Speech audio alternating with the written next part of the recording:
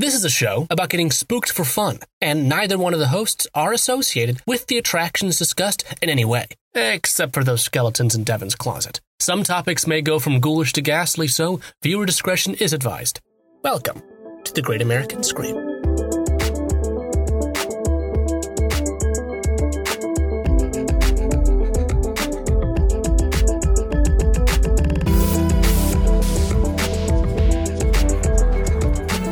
Adam, I'm very excited about this episode of the podcast.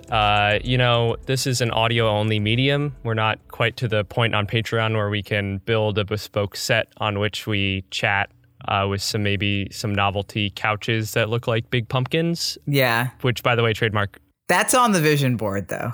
It's definitely on the Pinterest vision board. But I think that the topic you selected today is extra good for an audio-only medium. I'm going to try to have the audience guess what it is by me talking about it. Big blood. No, those are bones. Those don't belong out there. The awful is outside. It's outful. This is the worst. Audience, what do you think the topic is? Did you get it? It's body horror. It's body horror. It's body horror. Welcome to the Great American Scream. My name's Devin. My name's Adam, and we're going to talk about body horror today. I'm really excited to talk about it because I think somebody brought this up in our first live stream, that body horror is a genre that a lot of queer people love. Not only because just we like the, we like the freaky stuff, but also because somebody brought up that a lot of trans people love body horror, and I think that's a really interesting thing to point out because body horror is one of the very few, probably the only film genre where we see bodies transforming, besides maybe superhero movies or whatever. Right. This is we kind of see bodies in transgression in body horror movies. Yeah, and at least from the cis but LGB part of the spectrum, it's bodies as object and focus, often in a very visceral and simultaneously sensual way that kind of ticks that same box of feeling transgressive. Yeah, exactly. And as a kid, I was always fascinated by transformation scenes in movies, whether it was monster transformations or werewolves or whatever. Surprise that. Little did I find out years later. But so I want to talk about it today. I would like to kind of define the subgenre and why it is so scary, and then talk about the history and then where it's come today. And I love doing these deep dive history episodes because they make me feel smart, even though I certainly did not go to film school. And somebody who went to film school could probably talk better about it, but I'm going to do it anyway. But then we would have to have somebody who went to film school on the podcast, and I don't know if that's something I want to sign up for. So let's start off by kind of defining body horror as a genre. And there are some varied definitions of what body horror is. Adam, what is body horror? Well, there's a couple of answers. That's not an easy question to answer. But in kind of general, it's defined as any horror media involving body parts, parasites, mutations, or any other kind of unsettling body transformation. So not just it existing, but it transforming from one thing to something else. And this is different from torture porn or splatter films. While splatter is usually an offset of slashers, and the bodily harm is caused by violence. That's kind of the big difference. Body horror is usually through some kind of paranormal, supernatural, or extraterrestrial means, which is kind of what separates it from movies like Hostel or Saw, where the horror is what's happening to the body through human violence. Body horror movies, it's often quite literally something coming from the inside. Right, which makes sense why it would hit different to people with stuff like body dysmorphia, because there's a real discomfort watching torture films that comes from one person doing something to another person. Mm-hmm. But when it's separated from that, it can be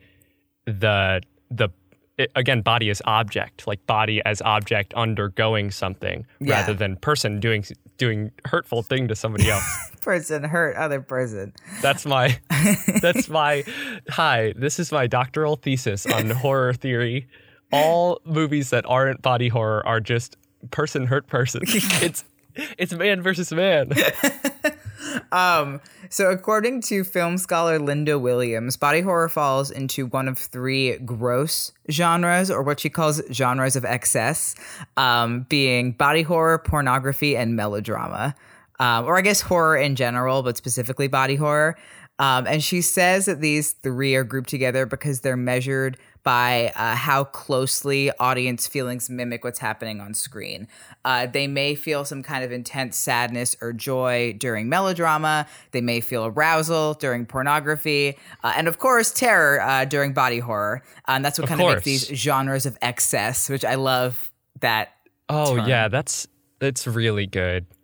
And there's also the argument that horror as a whole falls into the genre of excess category. But I think that modern horror films often being more than one thing. So like horror that's also tragedy, horror that's also comedy. Right. That's not as true anymore, where body horror kind of serves almost primarily to disgust and terrify. Yeah, it almost seems as though when traditional horror is acting as camp, it could be considered excess, but when it is attempting to do or succeeding at doing something else, it kind of falls out. Whereas body horror, like you said, kind of always falls into it. Yeah, and body horror is often not in a bad way. Yeah. Body horror is often coupled with other subgenres. Rarely is a film just body horror, although they do exist, just solely body horror films. Especially they kind of get coupled together with splatter movies, monster movies, alien movies. It's kind of where we see body horror elements the most.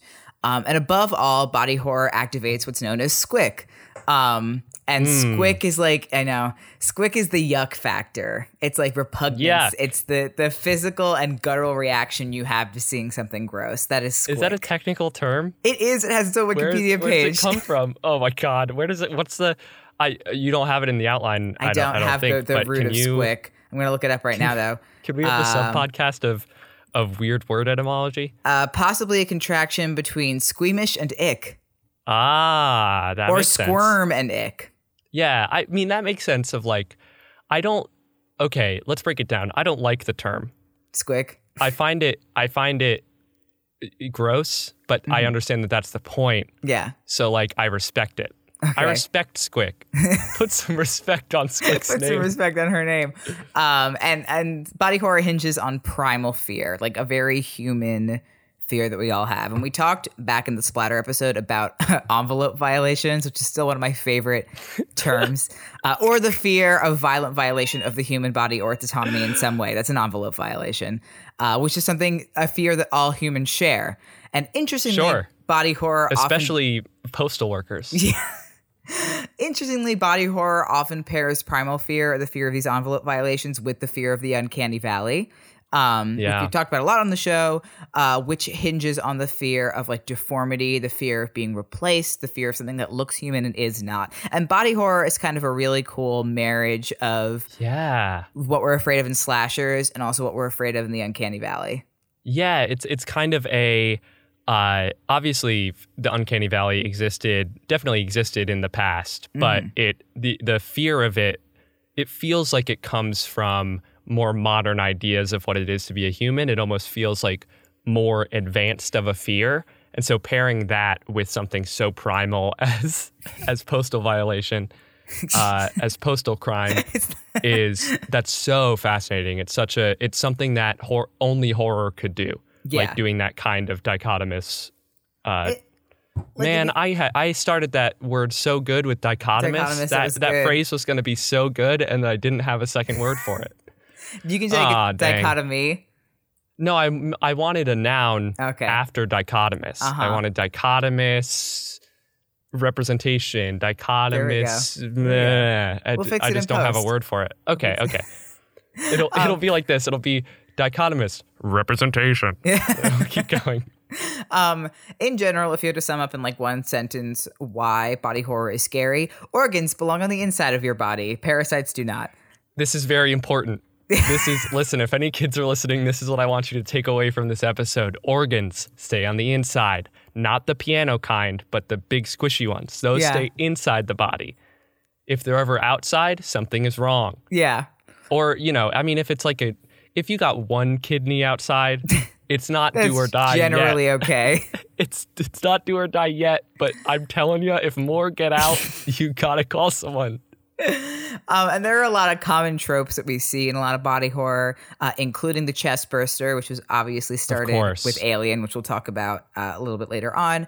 A lot of kind of zombies kind of fall into body horror depending on what kind of zombie they are. Eldritch abominations, usually as like an amalgamation of other things or like of limbs and flesh. And then if they tip over into something unfathomable, they become cosmic horror. And then also any kind of shape-shifting, kind of a la The Thing. Which we don't talk about too much in this outline. So I do want to mention that The Thing is an excellent example of body horror.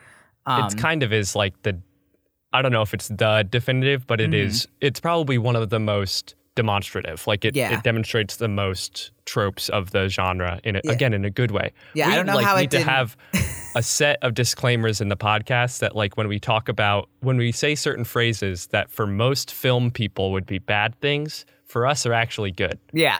Tropes are often very good in horror or when they're executed well. Yeah. I don't know how The Thing didn't make it into my little like roundup at the end, but definitely a crazy example, amazing example of body horror. So the term body horror was first used by Philip Brophy in his 1983 article, Horrality, the Textuality of the Contemporary Horror Film. You gotta find a different name for that article. Horrality. Horrality is not the one, I don't think. Oh, I like that. You don't think it has certain... it's going to be talking about the textuality of contemporary representation of sex workers in film. Okay, I see. Totally fine, and I would read that paper, but a little misleading. A little misleading, right? Yeah. However, the origins of body horror obviously existed long before that, partially originating from Frankenstein, as much as pretty much all modern horror is. I think the birth of Athena really is where body horror started. That too. They split open that guy's. He had such a bad headache. They split open his head with an axe. But that's not intended to be. It's not intended to be horrifying, is it? Like, is that what the ancient Greeks were supposed to take? It would have been horrifying. But is that what the ancient Greeks were supposed to take away from that story? That Athena was terrifying? Probably. Okay, that's fair. That's a healthy fear to have. So the early days of body horror in film came from the sci-fi 1950s period of horror films, partially with The Blob in 1958. The sequel to Flubber. Yeah. If you haven't seen the original Blob or the remake, don't watch the remake. Watch the original. No. Same with The Thing. The original's already not good, and the remake's just worse. You're just taking another step down. So the Blob tells of an alien a being that arrives in town in Pennsylvania, this like kind of gelatinous pinkish purple goo, and immediately just begins eating everything and growing larger and larger. And it was massively popular at the time. We stand an icon. Yeah. You know? And it's not really a body horror movie, but some of the foundational tropes of body horror are there. And the scenes of body parts being consumed by the blob and the idea of this mass eating away at you until your entire body is fully assimilated is pretty scary. Yeah, and that's where Katamari Damacy comes from. I believe you. I don't know what that means, but I believe you. It's the video game where you're a little guy who pushes the ball and you pick stuff up and the ball gets bigger and bigger. Yeah. It's the same thing, virtually. Yeah, it's the same thing. And the scene where the old farmer finds it and then it eats his arm and then his entire body is pretty scary, like even now, and probably was terrifying at the time. And I started to watch, I was doing research for this and I watched like one of the old Blob trailers, and I have to say, I miss when movie trailers just narrate the whole setup for you. Oh, yeah. I think we should bring that back, because this Blob trailer was like, first, an old farmer finds it on the... on the plains, and then like it introduces all of our main characters and who they're played by and the exact setup. It's imagine that for Endgame. Yeah. Here we see Thanos. He's gotten all 5 Infinity Gems. Yeah. Actually, in the last one, he died. That was wild, huh? Everybody turned to dust. Like, And also, while I was researching this Starring one, Josh Brolin. No, seriously, that's Josh Brolin. I got super distracted and started watching those old drive-in movie ads for like half an hour. Oh, yeah. The ones that are like, come and try our fabulous popped corn. That's what Ezra's been doing in his free time for months, is just watching old ads. They're so fun. And also in 1958, we actually get the original The Fly. And most people know The Fly from the Cronenberg remake, which we'll talk about later because that, I think, is one of the Jeff codifiers with Jeff Goldblum. It did a lot for the subgenre. But the original Fly did a lot for the like science gone wrong trope of body horror.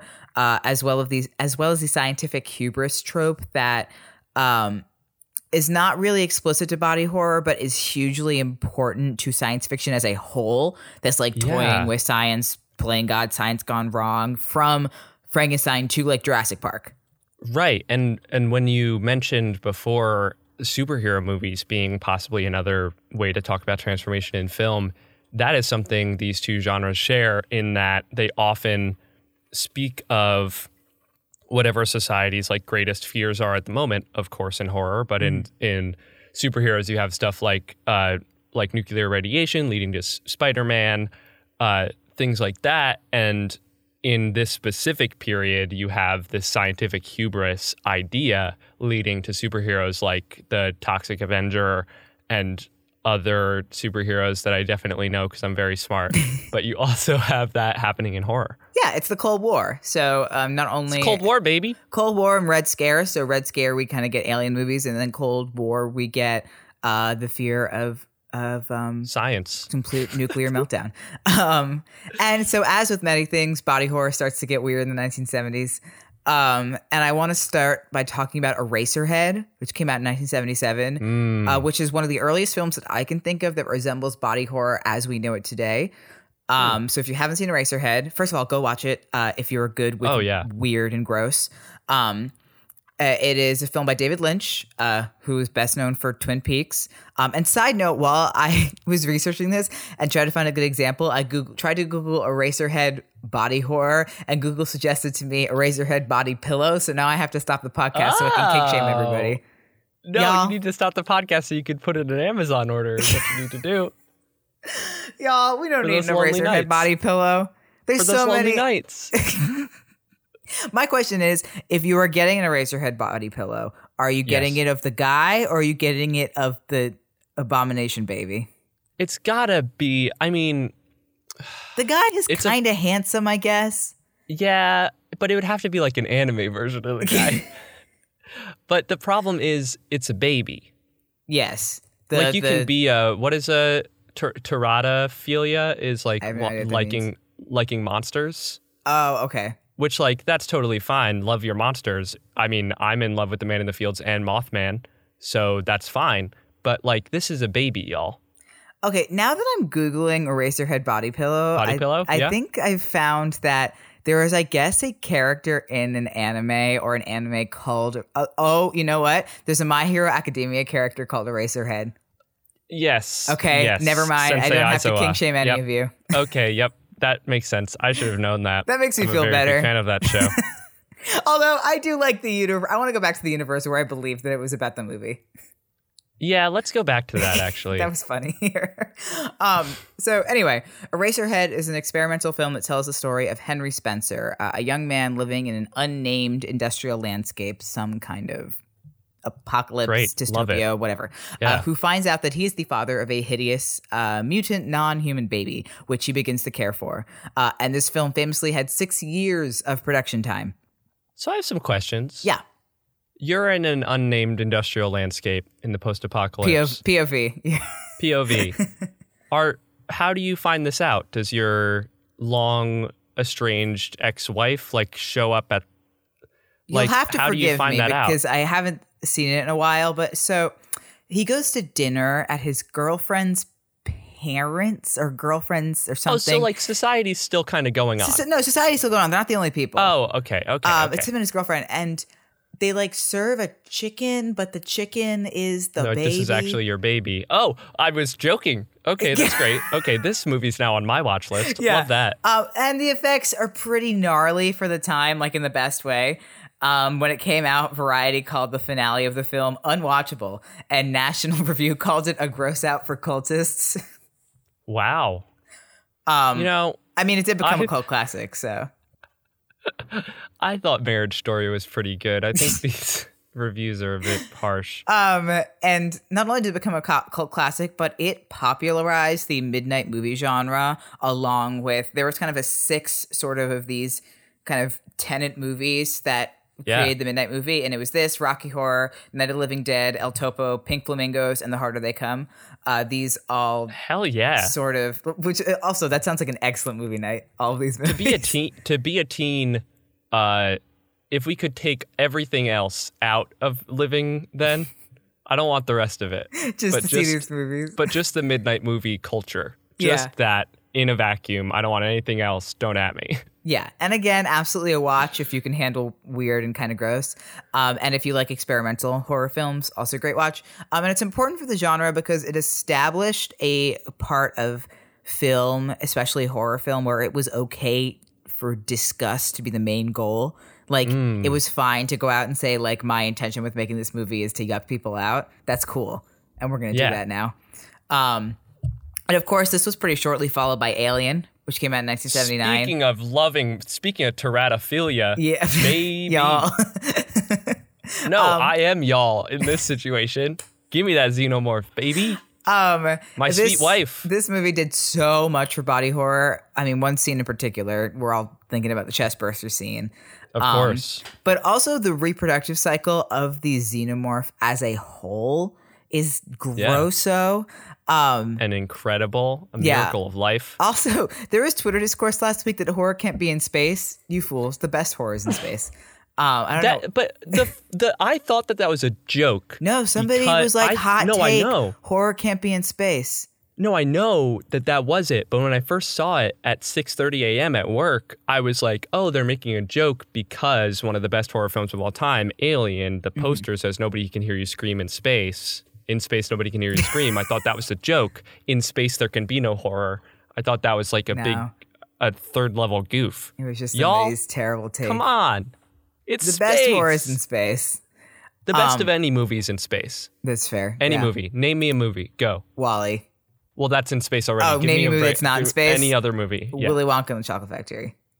Oh, come on. We already know. We go up in that space elevator at the end, and we go up into space, and there's a bigger, we're just kind of a little, the Earth is a gobstopper in the cosmic Willy Wonka Chocolate Factory. Willy, you got Milky, it. Willy Milky Way Wonka. There's something there. Yeah, keep workshopping it. It took so long and went nowhere. So the xenomorph, the way that it reproduces is incredibly upsetting just to think about. Attaching itself to you and forcibly impregnating you through your face, and then et cetera, bursts out of your chest. Every day is a bad time. And of course, the metaphor is not lost here. And this is an amazing example of body horror being political, which I totally think it can and should be. Especially in a time when we're talking so much about body autonomy. Right. And using sci-fi body horror to talk about how body horror already exists in our world, just not in the way we think. And Alien in that way is incredibly ahead of its time and still holds up in that regard. Oh, for sure. And now we get to talk about the 1980s, which was a golden age for slashers, a golden age for horror as a whole, and a golden age for body horror. The 1980s were not a golden age for most things. Really a dark age for most things. Horror movies, though, love them. I mean, we basically have 2 people to thank for this, or really 3. John Carpenter, David Cronenberg, and Stuart Gordon, just kings of yucking you out. Thank you for the thing. Thank you for all of these. But David Cronenberg really kind of just electrocuted the genre into the forefront. He woke up and chose body horror. Yeah. Woke up and chose but not violence. So one of his earlier, lesser known works is called The Brood, which came out in 1979. And it kind of is a great introduction and a setup for what we're about to see from him, specifically Videodrome in 1983, that absolutely launches the body horror genre into the stratosphere. So Videodrome, haven't seen it. Watch it. It's gross, but watch it. Videodrome stars James Woods as the CEO of a small UHF television station who stumbles across a broadcast signal featuring violence and torture. Then there's these layers of like deception and mind control conspiracy unfold as he uncovers the source of the signal, and he starts to lose touch with reality and these bizarre hallucinations where like he becomes technology, like somebody's chest becomes a VCR player, the gun like grows out of his hand. Handgun, VCR chest. And also Debbie Harry's in this. Debbie Harry of Blondie. Oh, I'm in. It's so good. It's a perfect movie. And I know a lot of people aren't into the whole Black Mirror, iPhone bad genre. And people think it's boring. Yeah, but this was in the 80s. Yeah, this was in the 80s. This was that's like one of the first ones. When people are like, oh, Pink Floyd's The Wall. It's so cookie cutter and boring. And it's like, It is the cookie cutter. It invented the thing. It's the cookie cutter. It is the cookie cutter, literally. The special effects for this movie were done by Rick Baker, who is best known for winning the first Academy Award for makeup for An American Werewolf in London, and has won the Best Makeup Oscar 7 times. Jesus. And all leave this some for the rest of us, I know. Ricky. And all these special effects are practical, which is crazy for what you see at the time. One of the most iconic scenes, there's like two. One has to be the VCR player in the stomach. That is disgusting. I read an on-set story about this where James Woods had to be in that for like 8 hours. And by the end, he was so fed up with this. He was like, I'm no longer an actor. I'm just like the holder of the chest VCR. That's like, just like in Shape of Water with Doug Jones just being like in the fishman suit. And the other one kind of being the end, which I won't spoil for you. God, the 80s were so great in regards for horror. Not as a whole, but for nothing horror. else. Literally nothing else. Also, so we have to talk about The Fly. Of course, in we need to talk 1986. about The Fly. Okay, here's the thing about The Fly. I can handle a lot in horror movies. I love Saw movies. I'm so fine with torture porn movies. I'm good with insanely deep psychological horror. My favorite horror movie is Midsommar. That movie is gross.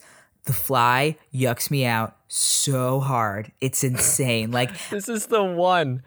It's so gross. I mean, it's a perfect movie, but like the scene where he's like vomits on the dude's leg before he eats it because he's a fly. Blah. Yeah. Okay. So this movie stars Jeff Goldblum and Gina Davis. Of course it does, because it's perfect. Of course it does. And like the 1958 film of the same name, it follows an eccentric scientist who slowly turns into a fly-like creature. And this movie is disgusting. It has some god-tier makeup and special effects work by Chris Wallace and Stefan. I'm going to pronounce his last name. I want to say it's Dupuy. Okay, you do it. Dupuy? Dupuy? Dupuy, maybe? I don't want to. I'm so sorry, Stefan / Steven. I'm mispronouncing both of your names. But so these two gentlemen, the makeup was designed to be in 7 stages as you see progress throughout the movie. So in stage 1 and 2, you just start to see this like anger, rash. Bargaining. It's just this very subtle rash, like skin discoloration that then goes into facial lesions and sores. And then there are these tiny fly hairs on like Jeff Goldblum's face, and then patches of fly hairs growing out of the wound on his back. Like, this is just 1 and 2, gang. We're already starting off. Yeah, like they sat down and they were like, they like had a big whiteboard, and they were gonna have like a bunch of notes about the different things, but they ended up just writing yuck in big letters. So then stage 3 and 4A, these piecemeal prosthetics started to cover Jeff Goldblum's face and then later move on to his arms and feet and torso. They gave him these wigs that had bald spots, so that his real hair was falling out, and these crooked prosthetic teeth. And And then we also have a stage 4B that was actually deleted from the film. Was only seen in one scene that was cut due to too strong of a reaction from audiences. Release the 4B cut. It would require Jeff Goldblum to wear a full body foam latex suit, as at this point Brundle had stopped wearing clothing. Hell yeah. And so stage 5 was another full body suit. You mean in the shooting, right? Jeff Goldblum had just stopped wearing clothes at that point. It was very method of him. In stage 5, he got a second full body suit with more exaggerated deformities, which also required Jeff Goldblum to wear these distorting contact lenses that made one eye look bigger than the other. Okay. And then stage 6 was the final, what they call Brundle Fly. It's like his kind of final transformation, also referred to as Space Bug by the film's crew. Space Bug. That should have been the name of the film. Yeah, which was not actually Jeff Goldblum, but it was various partial and full body cable and rod controlled puppets. That's which is so kind cool. of an amalgamation of these things. And then stage 7 was another puppet. After, spoiler alert, watch the movie first, spoiler alert, he asked to be kind of put out of his misery, and Gina Davis shoots him. But it represents this mortally. Because at the end of the film, he tries to bring himself back to normal, but he accidentally melds himself with the teleportation pod. So he becomes this mass of just Brundlefly and gears and tech, and Gina Davis shoots him. But that was his final puppet, initially dubbed the Brundle Booth, and then later the Brundle Thing, and is seen that is the final form that you see him in the film. You should have stuck with Brundle Booth. That is such a good name. Is funny. Stuart Gordon's movies are also close behind Cronenberg's as far as Golden Era body horrors go. They weren't as kind of prolific. These are more kind of cult films. But in 1985, he blesses us with, I think, arguably, besides Midsommar, my favorite horror movie ever, Reanimator. So Reanimator is based on the H.P. Lovecraft story of the same name and tells the story of Herbert West, a medical student who discovers how to reanimate dead bodies through this thing that he injects them with called reagent. And in the movie, it looks like glow stick fluid, which is fun. That is very fun. This has some pretty nice body horror elements because the whole point of the reagent is that he injects the dead bodies with the reagent, and when they come back to life, like sometimes their eyes inflate and pop, and sometimes they start they have this blood, and it's pretty gnarly. And it actually got an X rating. But respect it. It got an X rating when it first came out. It was changed to an R rating for the VCR release. But, there's a couple of butts. Just for that release.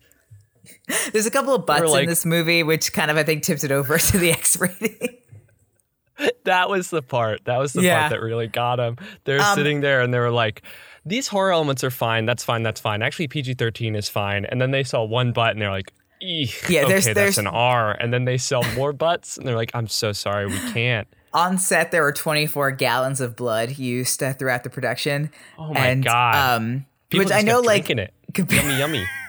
Compared to now, that's not that much. I think It Part 2 currently holds the record for most gallons of blood used in a horror film. But I mean, for a movie not where to say the same joke twice, but that's because Bill Hader loves to drink up the stuff. And for a movie without a blood elevator or a blood bath or pool scene or whatever, that's a lot of blood. That is a lot of... Yeah. Okay. Yeah. And so, funny story about the movie's X rating. This has nothing to do with body horror. It's just funny. It's just a fun fact. So they were trying really hard not to make the movie X rated so that it would get a proper theatrical release. They did not succeed, but they tried really hard. And so they had these actors that were playing these reanimated dead bodies, and they had to be fully nude. But they were mostly shot from the waist up. Had to be. Because they were in a morgue. You're not going to put the... So they shot them either from the waist up or from the back. So that there was because there were really no female bodies, only male bodies. And they were trying not to get any penises in the shot. Of course. But I cannot remember the name of the cinematographer, but he is German or Slovenian or some accent that changes the W's into V's. Because there's this great behind the scenes footage where this crew member is telling a story about how the cinematographer was standing behind the camera looking kind of dejected, and the guy walked over and was like, you good, man? What's going on? And the guy went, it's the Veenies. I got Veenies bagging in my shot. God bless you. It's the I love that so Veenies. much. I got It's the Veenies bagging Veenies. in my shot. Anyway, nothing to do with body horror, but one of my favorite. But still fun. Yeah. Which kind of I want to bring us to talk about modern body horror. And there's a lot of films that I glossed over. So as per normal, we have barely scratched the surface of body horror films. I didn't talk about any of the Street Trash movies. There's a great body horror. I talked about The Thing way less than I should have. Of course.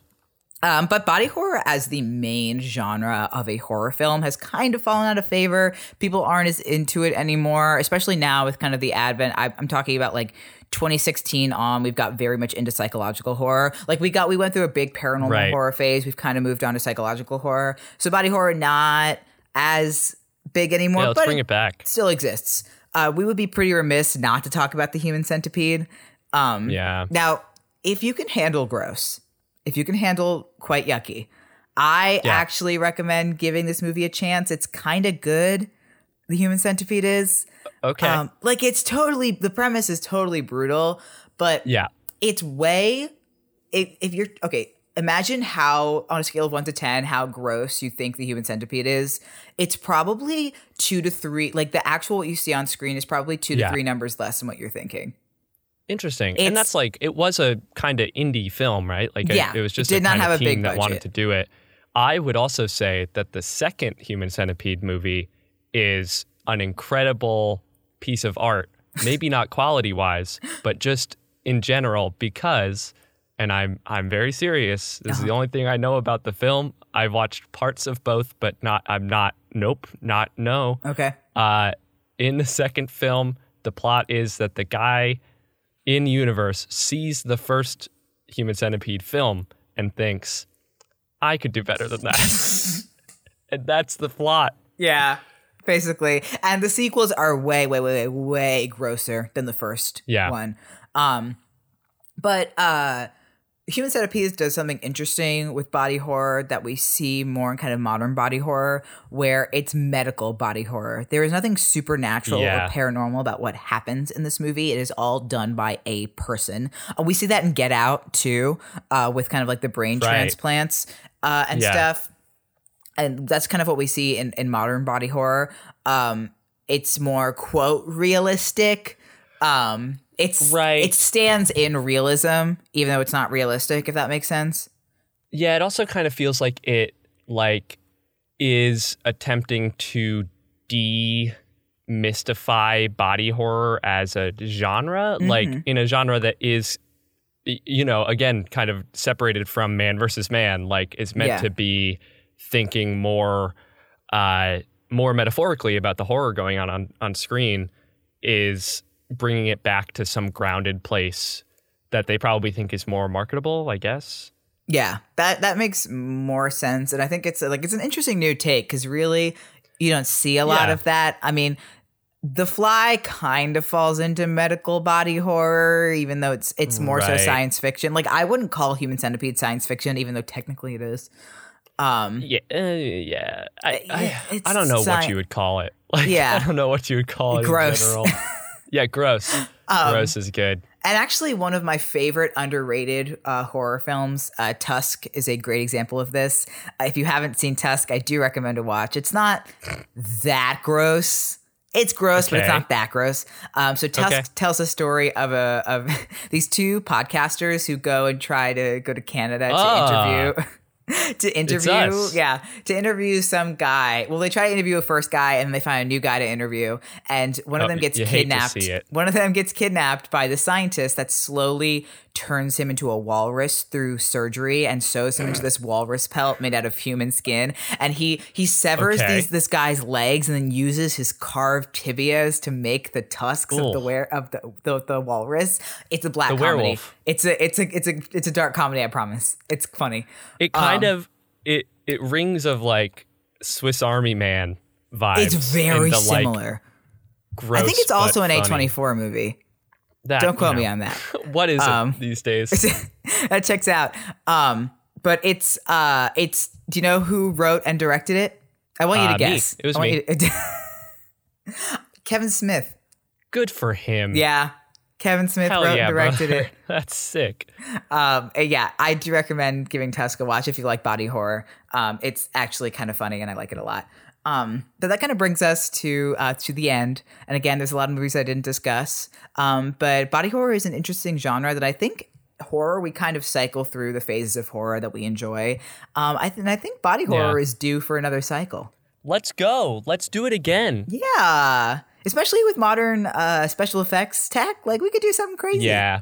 What's the like one horror film that you think could have been body horror, but specifically supernatural type? Because I have one. I was thinking The Witch, but I also wouldn't want to ruin The Witch by like making it not subtle.